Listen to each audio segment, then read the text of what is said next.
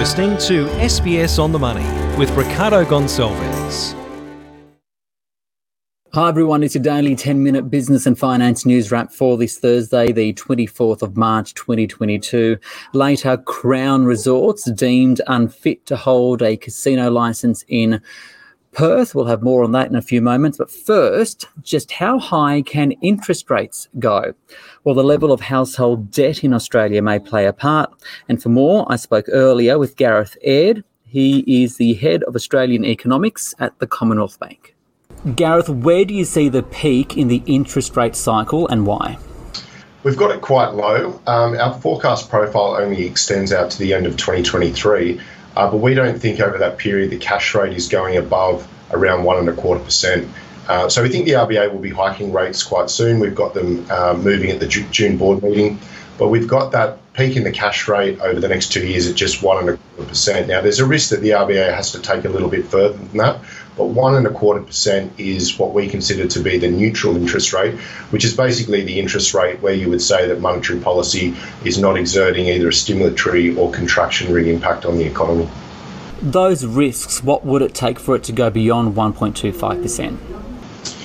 Look, there's a few risks there. I think one would be fiscal policy and the fiscal settings there. If it turns out to be the case that fiscal policy remains quite stimulatory, and we've already got an early indication that the government may be using next week's budget to announce some more cash injected into the household sector to help them deal with cost of living pressures. Well, that actually contributes more to demand, would result in more upward pressure on prices, and that potentially could mean the RBA has to take the cash rate a little bit further.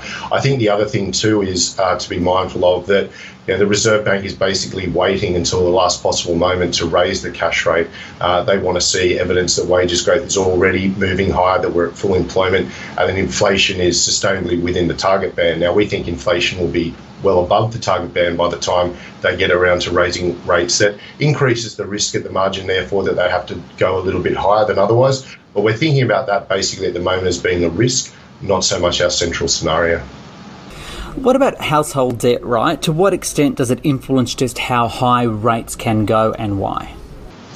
Well, for us, that's the key determinant around where we think rates will go and why we think that neutral rate is actually so low.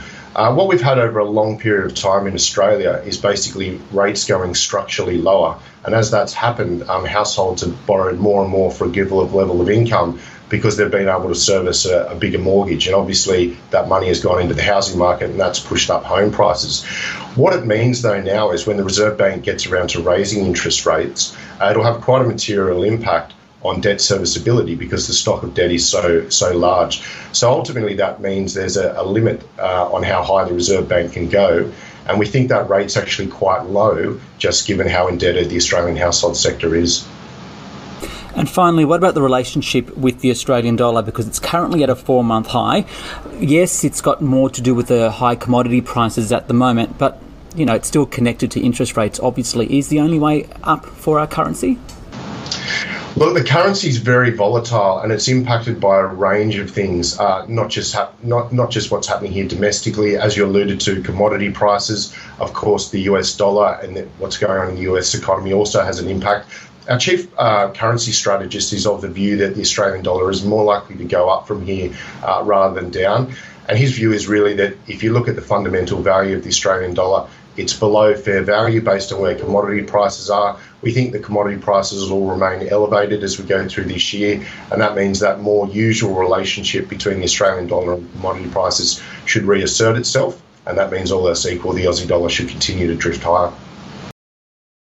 Gareth Aird there, the head of Australian economics at the Commonwealth Bank. From interest rates, let's go to casinos, and the final report from a WA Royal Commission found Crown Resorts unfit to hold a licence in Perth, but has been allowed to stay open. For more, I spoke earlier with Michael McCarthy from Tiger Brokers. Michael, just how much of a big deal is this? Well, this finding today means real change in Western Australia, both for Crown and the way it operates its casino and for the West Australian government. Crown is committed to building better anti-money laundering protections and also doing a better job of ensuring that its patrons don't come to harm from their gambling. But the West Australian government is also going to spend more, put in place further legislation and beef up its regulator to ensure that this new regulation is enforced properly. Now, I like the language because WA says it's unsuitable to hold a licence now, but it didn't necessarily revoke it, right? So do you see the company maintaining it? It appears that Western Australia is going to follow the path that the Victorian government has taken with Crown and its casino there. And that is, although it's expressed extreme displeasure at the way things have gone in the past, it's given a 2-year window for Crown to make the necessary changes. Now, that change has already started at Crown. There's been a clean out of the boardroom, new executives appointed, and it looks like there'll be further changes, particularly in Western Australia. So overall, there will be change, but the governments of both Victoria and Western Australia are very keen to keep Crown operating. It pays a lot of tax and employs thousands of people, and that's very important to both states. And finally, what do you think this means, if anything, for its $9 billion takeover by Blackstone?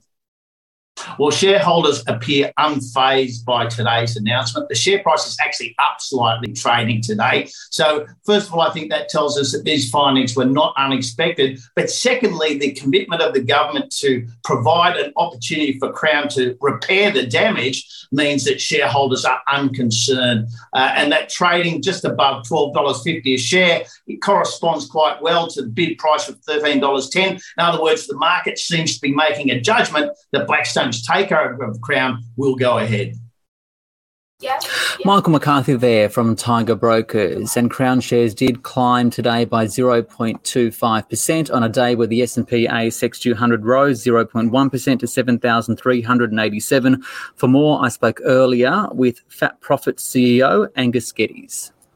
Look, there was a down day on Wall Street, which has had a bit of a knock-on impact, but the Australian market is down less than the US indices, and I think a lot of that's due to the very strong performance of the resources sector. You know, we had quite good commodity price increases overnight with oil, nickel up, so that's flowing through to a lot of those resource companies today. Okay, so those increases in prices obviously feeding through to inflation. So inflation's really the big theme in the market right now. It's being inflated by the war in Ukraine.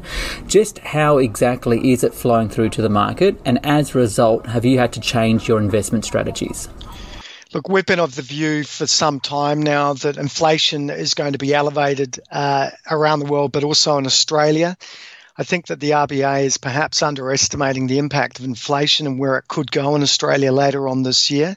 So we're certainly positioned for an inflationary environment. And by that I mean, you know, we've got a lot of exposure to commodities and resources and also the soft agricultural commodities, which are also doing well in this environment.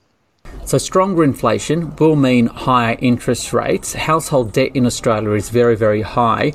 Is there a threat that the consumer will pull back so much because of these rising rates, hindering economic growth? Is there a threat that Australia may fall into a recession? Look, I think there is definitely a risk that the consumer is impacted by higher inflation, and that could flow through to spending patterns.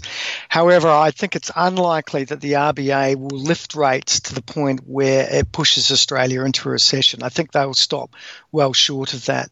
Whether they succeed in curbing inflation remains to be seen, but we haven't really had any precedent from any central bank for the last 30-odd years where they've raised rates to the point where an economy is tipped over. At the same time, the Australian dollar, it's at a 4-month high against the US. Why? And will that strength continue?